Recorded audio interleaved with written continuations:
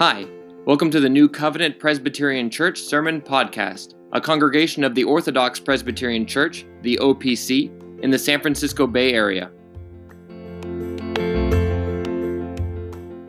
Amen. Brothers and sisters, please open your Bibles to Deuteronomy chapter 25, and please rise as we honor the public reading of God's Word. We're looking at Deuteronomy chapter 25, and we're going to be looking this evening at verses 5 through 19. At verses 5 through 19. Please give your attention now to the reading of God's Word. If brothers dwell together and one of them dies and has no son, the widow of the dead man shall not be married to a stranger outside the family. Her husband's brother shall go into her, take her as his wife, and perform the duty of a husband's brother to her. And it shall be that the firstborn son which she bears will succeed to the name of his dead brother, that his name may not be blotted out of Israel. But if the man does not want to take his brother's wife, then let his brother's wife go up to the gate to the elders and say, My husband's brother refuses to raise up a name to his brother in Israel. He will not perform the duty of my husband's brother.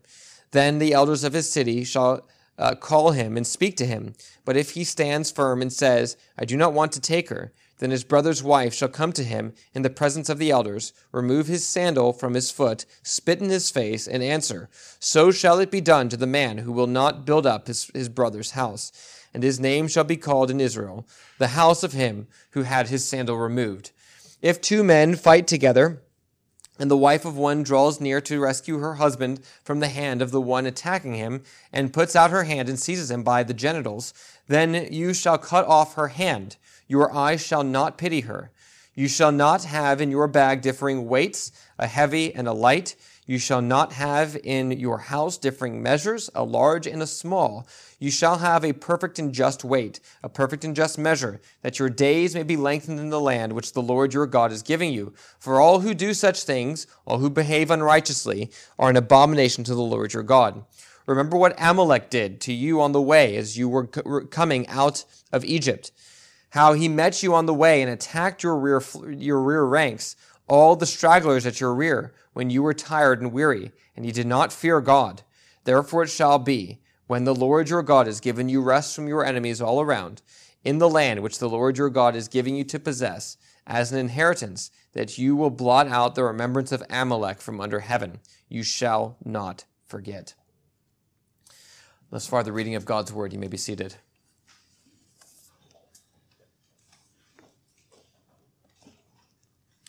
Let's pray. Father, we do pray that you would open up our eyes to understand this portion of your word. Help us, Lord, to understand how it applies, for we do not have levirate marriages. We do not have the exact same situations that are found here. And yet, Lord, your word yet still speaks to us, and it speaks to us clearly about the obligation that you would have us to perform, the duties you would have us to perform even today. And so, Lord, we pray that you would help us to be obedient to you, to live lives that are godly, for the sake of the honor and glory of your name. For we ask this in the name of Jesus. Amen.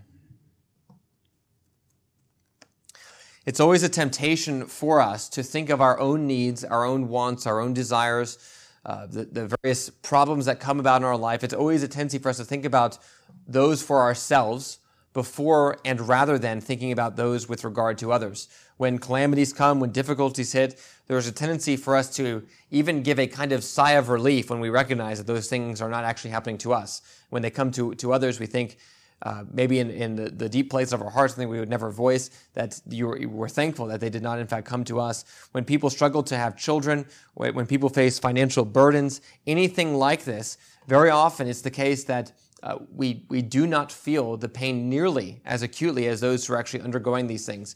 And in some ways, it's not really an obligation for us to feel things exactly the way they happen to others. And yet, there is a tendency for us, even at times when others are in trouble and in need, when we seek to do something that preserves our own needs, wants, and desires rather than those of other people. And we can actually then hurt other people as we seek to preserve ourselves. And so, for instance, if someone is at a job and they're at work and there is a position that opens up, a position that's higher than the one that they're currently in, and there are multiple people that are seeking to grab this position, to get this position, to get this promotion, there may be a temptation to subtly undermine those who are also seeking to get this position, where there is a desire for us to get the position. Therefore, we are seeking to act against those others who may also desire the position. Or perhaps if you are trying to get something new and you have to sell an old version of the thing that you're trying to get, you will talk about how great it is, this thing that you're selling, and you don't really like it at all. And that's just for the sake of obtaining something that's nicer and better for yourself, so you can get a better price when you sell it and then buy something for cheaper. Perhaps even when you're buying the other thing, you'll say that this other thing is terrible, it's got this or that defect, though really in reality you're perfectly content with it. All of these things are actions that spring from covetousness. They're actions that spring from covetousness. They are a desire to build up ourselves because we desire something that we do not have, and we do not want another person to get it, and therefore we act against that person for the sake of us ourselves attaining the thing that we may or may not have a right to actually obtaining. And these are the kinds of actions that Moses is speaking of here.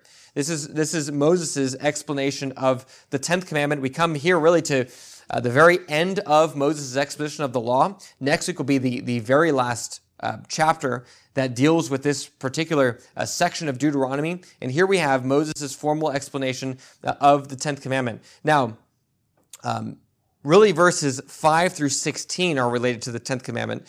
Verses 17 through 19 are something of a transition. Chapter 26 is something of a summary of the whole, and verses 17 through 19 of chapter 25 are really transitional. And they really set up the conclusion that's going to be given in Deuteronomy. So the language with regard to the destruction of Amalek is really looking forward to things that are going to have to be done when the people of God come into the land that are related to the discussion that comes in chapter 26.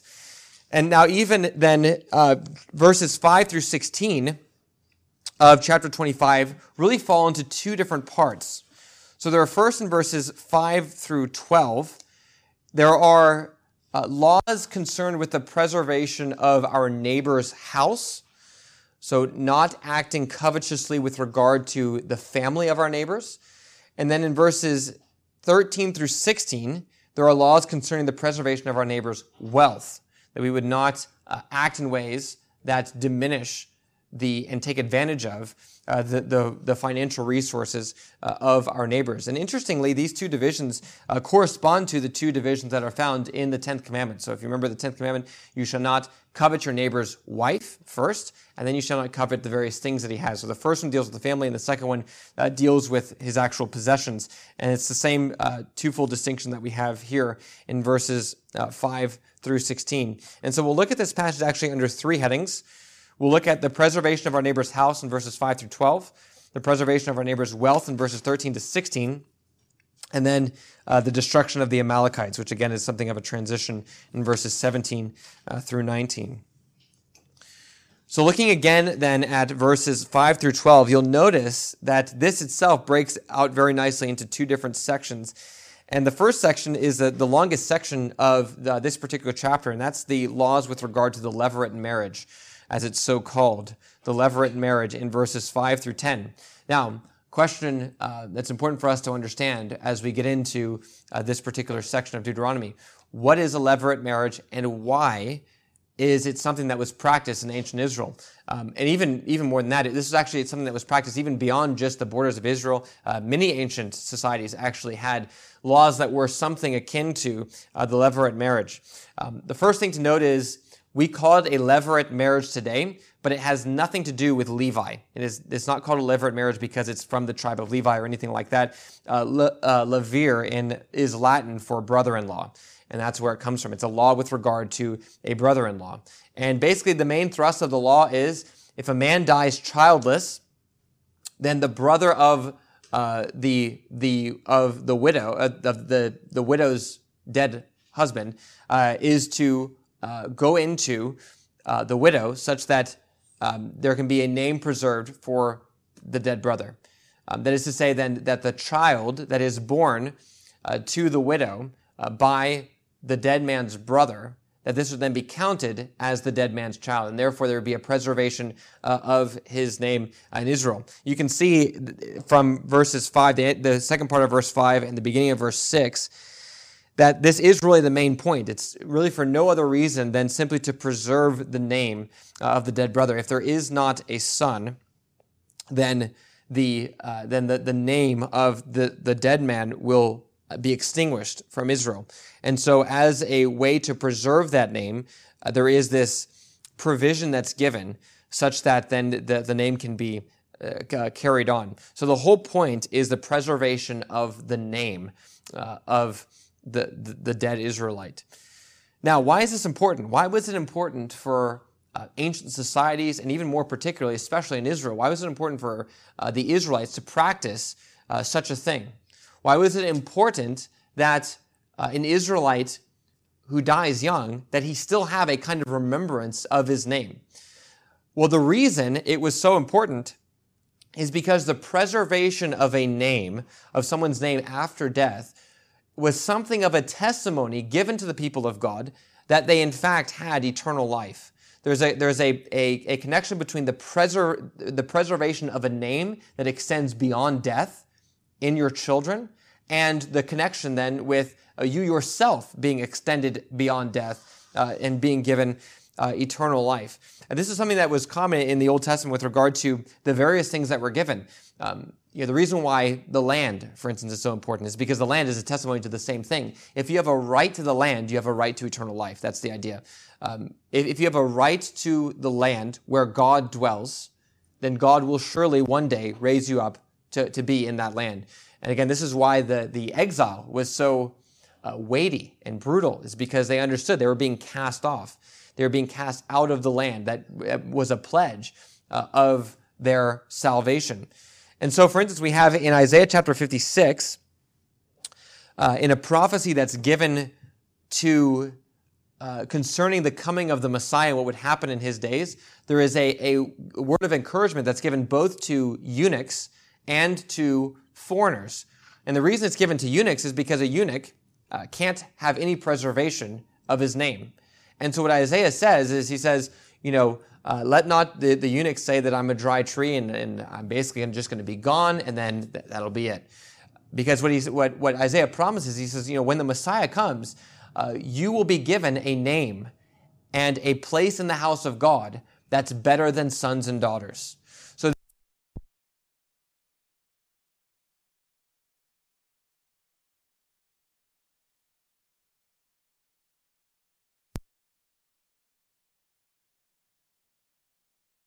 carries on through your children.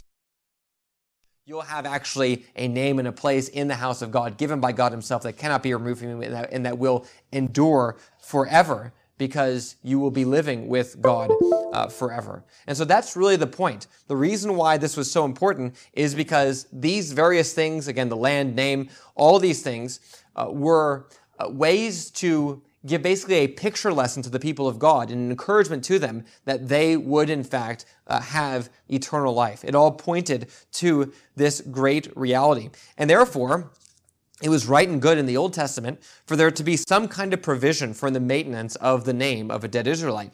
Just as it was not right for an Israelite to lose possession of the land, which was guaranteed to him by salvation, by redemption, which is why there's the provision, for instance, in the year of Jubilee for the return of all land. The reason that land is returned is because it's a testimony of salvation. It has nothing really to do with the rights of people to be on land forever, that sort of thing. The idea is that you get to be on that land forever because it's a testimony of your salvation. Well, in the same way, there is a need and necessity in the Old Testament to have some kind of provision such that no name in Israel would ever be blotted out. That in Israel, because the Israelites have been redeemed by God, that their name gets to continue forever. Their inheritance can't be removed, and their name cannot be removed, because it has been made permanent by the salvation that God himself gives. And this is why then, in a story that's related to the Levirate marriages in Genesis chapter 38, why Onan's sin is so egregious. If you remember the story of Tamar, where Tamar's first husband dies, and then his brother marries her, but refuses to come together with her in such a way that the production of a child is possible. And the text even says in Genesis 38 that the reason why the husband, the new husband of Tamar, refused to do this was because he knew the child would not be counted as his. And this was in accordance with the Levirate marriage, the Levirate laws. The first child to be raised up would not be yours; it would be your dead brother's. And so he basically coveting and being envious of the fact that his brother, though dead, would have a child when he himself would not. He refused to come together with Tamar, and this is why the sin was so bad. And we see here then that there is even in verses 7 through 10. That's the general gist of the law. In verses 7 through 10, there are the various penalties that are given for disobedience. So, if a brother's unwilling to do this, then there is provision for the woman to go to the elders of the city, and the elders are to address the man.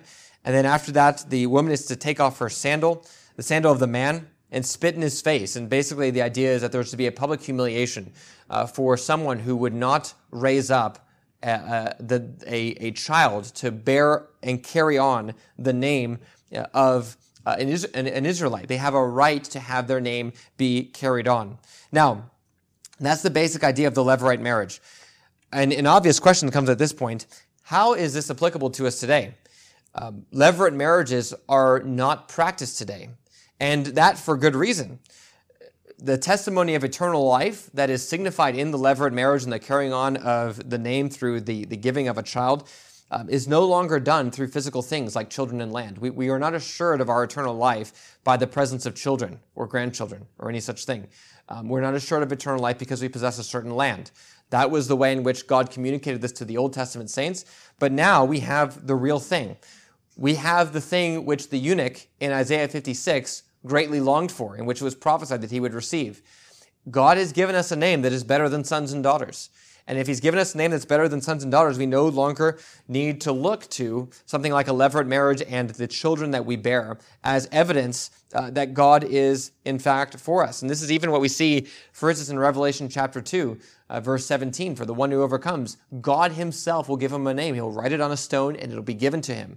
God himself will give that name and it'll be preserved forever. It's part of the promise of everlasting life. Your name will never be cut off. It will be in the house of God forever. And so there is no sense in which we make use of Levirate marriages today, and there's no reason that we have to. It doesn't serve any kind of purpose that's not already fulfilled in Christ. But if you were to ask then, well, is there then no application? The answer is there actually is a number of ways in which the principles still apply to us.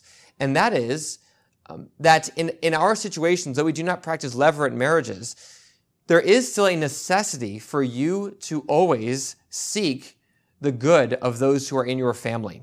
And that's really the principle that shines through. It is the duty of the brother of a dead Israelite to raise up a child for the sake of his dead brother. It's his duty to do that for the sake of his family. There is an obligation to care for and to preserve the good of those who are in our families. And so the general principle that the good that is done in the Levirate marriage, so to speak, is preserved with things like caring for aging parents, caring for family members. You think of siblings, perhaps, that have difficult things happen to them. There is a necessity that you would care for them and preserve their good as best as you can. And often, these kinds of situations carry along with them the same temptation that is found with regard to the Levirate marriage. So, for instance, Onan, who did not want to be united with Tamar in such a way that he would produce a son, the reason is because he cared about his own situation more than his brothers who had died. And that's the same temptation that we have whenever we think about caring for those in our families who are struggling. If you've got aging parents, it's the same question. Will you sacrifice your own prosperity and well-being for the sake of the good of those who are having a difficult time in your household, or even those who are outside of your household who are yet in your family? Will you care for those who are in your family? The question of whether or not in the ancient world, in ancient Israel, whether or not you would submit to a Levirate marriage is the same kind of situation, the same kind of moral obligation as caring for those who are within your family.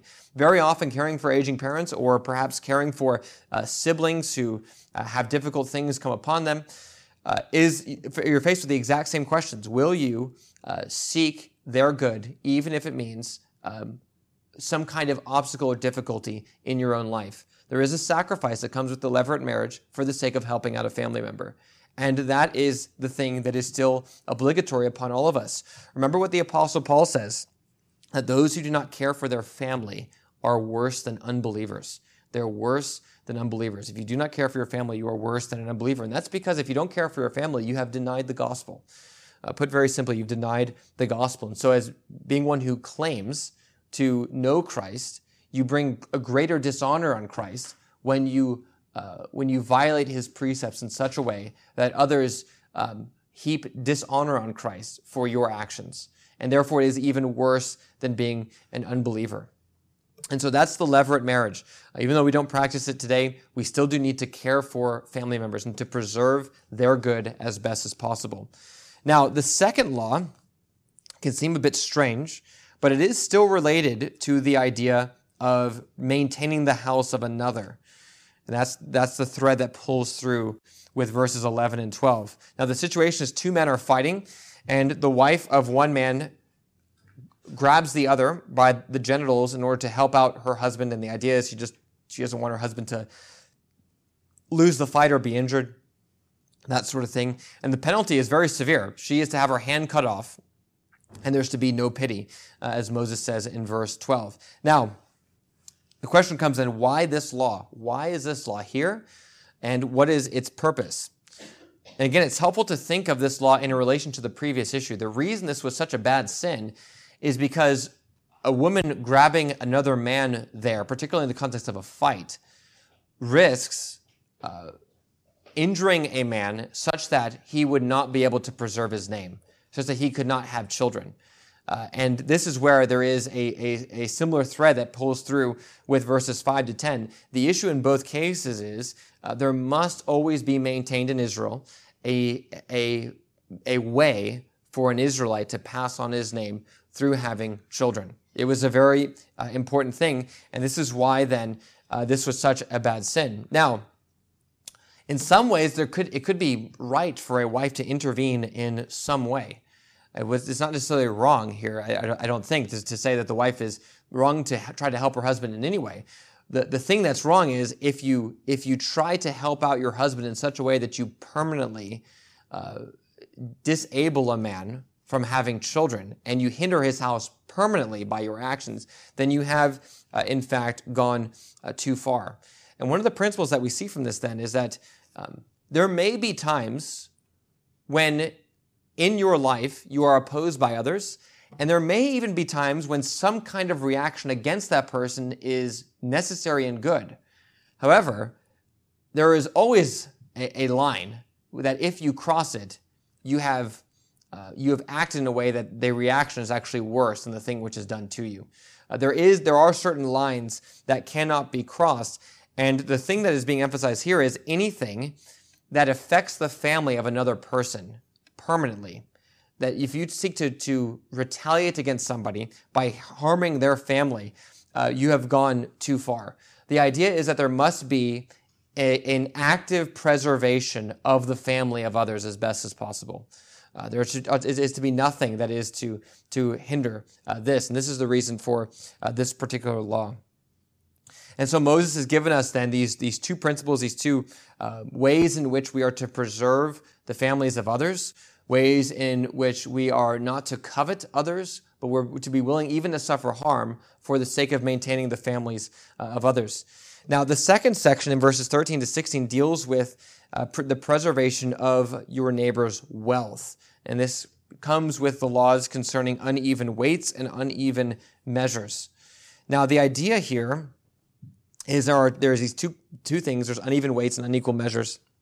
And there's a prohibition first that comes with a prohibition against uneven weights and measures. So the idea here is you would have a certain weight if you're selling something, that would make a pound be different than what someone is actually anticipating it being, and that's for the sake of getting a better price, so it doesn't appear that you're getting a better price when you sell something. And then you have a different weight that you use when you're buying, and this price then, this weight then would make something actually cheaper than it appears to be, and therefore you can take advantage of your neighbor and basically cheat and deceive, defraud him, and ultimately steal from him. This would be a dishonest use of things. This would be essentially equivalent to the example that was used in the introduction in terms of a modern day application. We don't establish prices by arbitrary weights. The gram, the pound, the kilogram has been very exactly defined, so there's no way really to do this in exactly the same way today. But there is a similar kind of thing, which is, if you're selling something, when you heap praises on the thing that you sell that you're actually dissatisfied with, and then when you're buying something that you really, really want, and you just criticize it in order to try to get a better price, this would be the same kind of thing. There's an arbitrary attempt to change the price in your favor, whether you're buying or you're selling. And this would be a violation of the principles that Moses is setting in verses 13 to 16. The idea is that there is a desire to have something that you may not have the rights to or have the ability to receive, and yet you're going to do basically whatever it takes to get your hands on that thing, even if it means defrauding your brother or your sister. You are jealous of the thing that they have, or you're envious of the thing that you do not have, and therefore you act in this way. Now, notice then, this is followed up by some reasons that Moses gives, the reasons why you are to obey this particular law. You're to have just weights and measures. The idea here in terms of application would be that everything that you do in life must be fair. And the reason you are to do this is because if you do this, your days will be lengthened in the land which God is giving you. Now, this is a reason that's given for keeping many, many laws in Deuteronomy. We've looked at this a number of times. And the point, again, is simply that if you defraud others, then God will at some point remove the outward things that show that you are a part of his children. And this is something that still does happen today. We don't have land in the same way, but when the Lord Jesus Christ in Revelation 2 and 3, threatens to remove the lampstand of a church if they do not repent, this is essentially the exact same threat. If you continue in ungodliness and unrighteousness in such a way that it shows that you have turned away from God, then God will bring some kind of judgment against the church, and it will be shown definitively that you are outside of salvation. That's what's being threatened in Revelation chapter 2 and 3, and this is the reason why there is a need for obedience. Not that we would earn salvation, but that we would, in this sense, lengthen our days on the land in adjusting for New Testament realities. Now, and the reason that this is so important is because, as Moses says in verse 16, God hates all kinds of unrighteousness. All those who defraud and cheat other people, God absolutely hates it. He hates it. And therefore, if this is a characteristic of your life, that you are always seeking to get the best deal in everything, and now if you do it lawfully, there's no problem, but if you try to get the best deal in everything by trying to put down other people and to take advantage of them, then it shows that you are not really a Christian. That's the point. Those who are Christians, so far from actually seeking to defraud others, actually are required to seek the good of others. That's something that we are commanded to do in the gospel. This is what the Lord Jesus Christ did. He laid down his life for the sake of the good of others.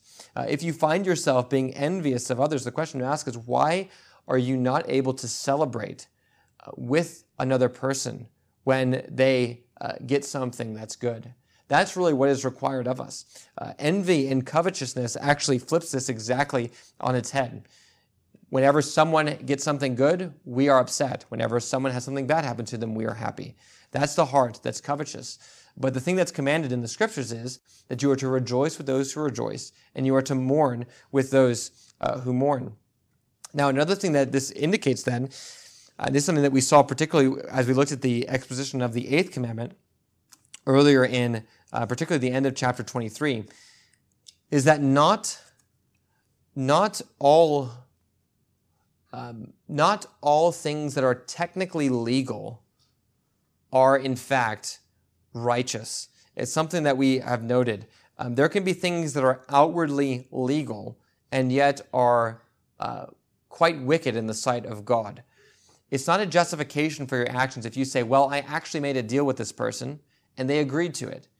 If you cheated them to get the deal, then you have still violated the 8th commandment, the 9th commandment, and the 10th commandment. You've still violated all of those commandments. Because something is technically legal does not mean that it is free from all wickedness. The thing that is required is that in your heart, you know that you are seeking the good of your brother or sister. That in your heart you are seeking their good. And this is really what Moses is after here. These are all actions that flow from a heart that is seeking to gain something for itself at the expense of another. But Moses commands just the opposite. We are to be pure in heart. And the law of God requires, apart from any kind of civil law, the law of God requires that you would be pure in heart, that one day you might see God, that your heart would be free from all kinds of envy and free from all kinds of covetousness. And so those are the laws that are given in verses 5 through 16. Now, notice that in verses 17 through 19, there is this word about the destruction of the Amalekites. And there's a few questions that we would have to answer here. First is, why is this passage here? I've noted that this is transitional. Moses is really beginning with verses 17 through 19 to conclude this long section. Now, I know it's been some time since we've been in a different section of the book of Deuteronomy.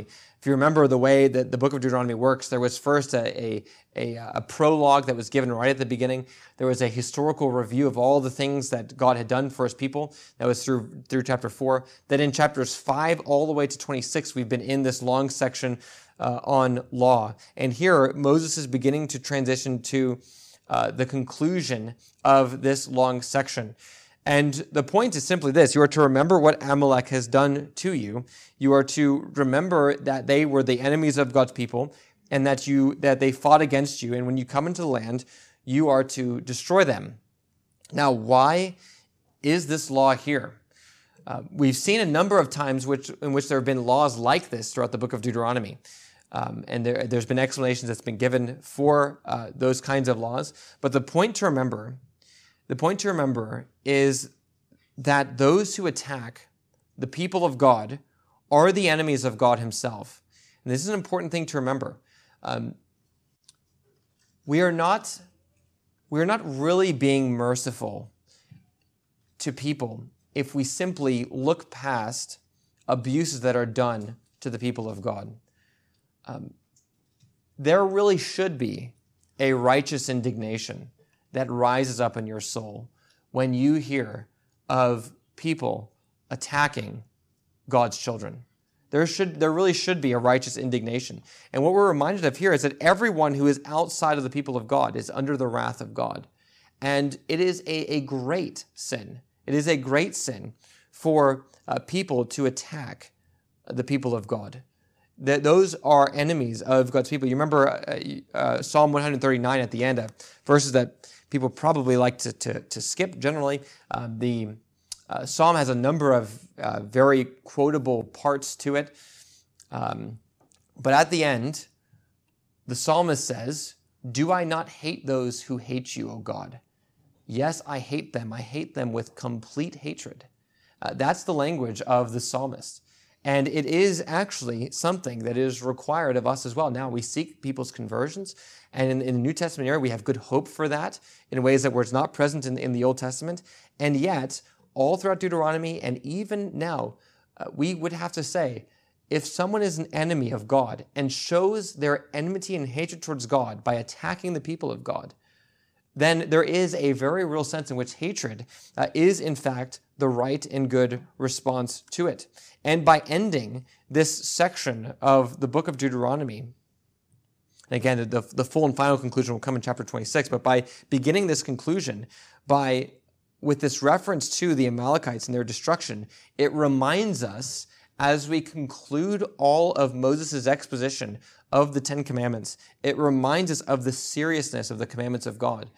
If you find yourself, because of continual and perpetual disobedience to the commandments of God, here we're talking about the 10 commandments, but there can be apostasy because of any of the commandments of God. If you find yourself seeking constantly to deceive others, if you find yourself consistently breaking any of the other commandments of God, if you bring dishonor on the name of Christ by confessing his name and yet denying him with your works, then you are under the wrath of God, just like the Amalekites were.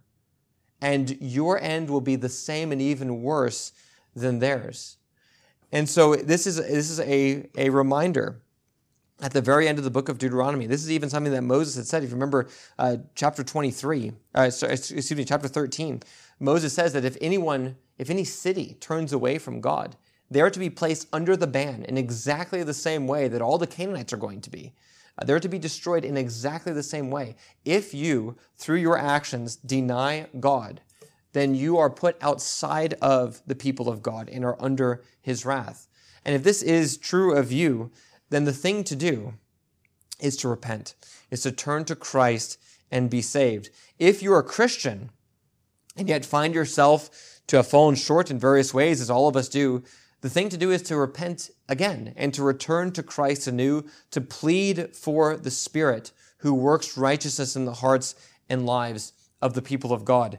And may it be that God would grant you the heart to count others as better than yourselves, that your mind would be like the Lord Jesus Christ, who is the perfect example of humility and seeking the good of others, who, though he was in the form of God, did not consider equality with God a thing to be grasped, but made himself nothing, taking the form of a servant, and being given over to death for the sake of his people. And may it be that when you consider your sins and failures, that you would also be reminded of the wonderful grace of God, that though you deserve to be like an Amalekite under the wrath of God, that God has saved you from that through his Son, the Lord Jesus Christ. And may it be that this would even cause your heart to melt with love for your Savior once again. And may it be as well that you would, in fact, seek the good of others, truly rejoicing with others when they rejoice, and weeping with others as they weep. Let's pray.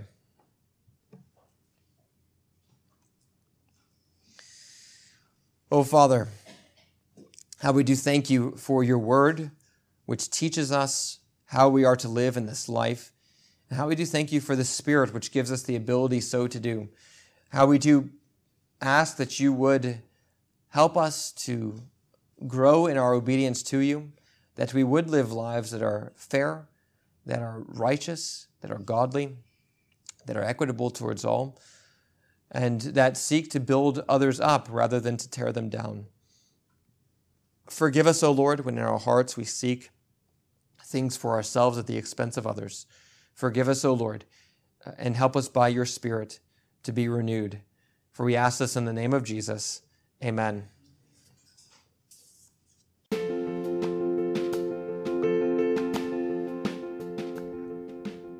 Thanks for listening. If you'd like to find out more about our church, please visit our website at newcovenantopc.com. You can also follow us on YouTube, Facebook, and Instagram. May God enlighten the eyes of your heart, that through the preached word, your eyes may be opened to behold the glory of Christ more and more.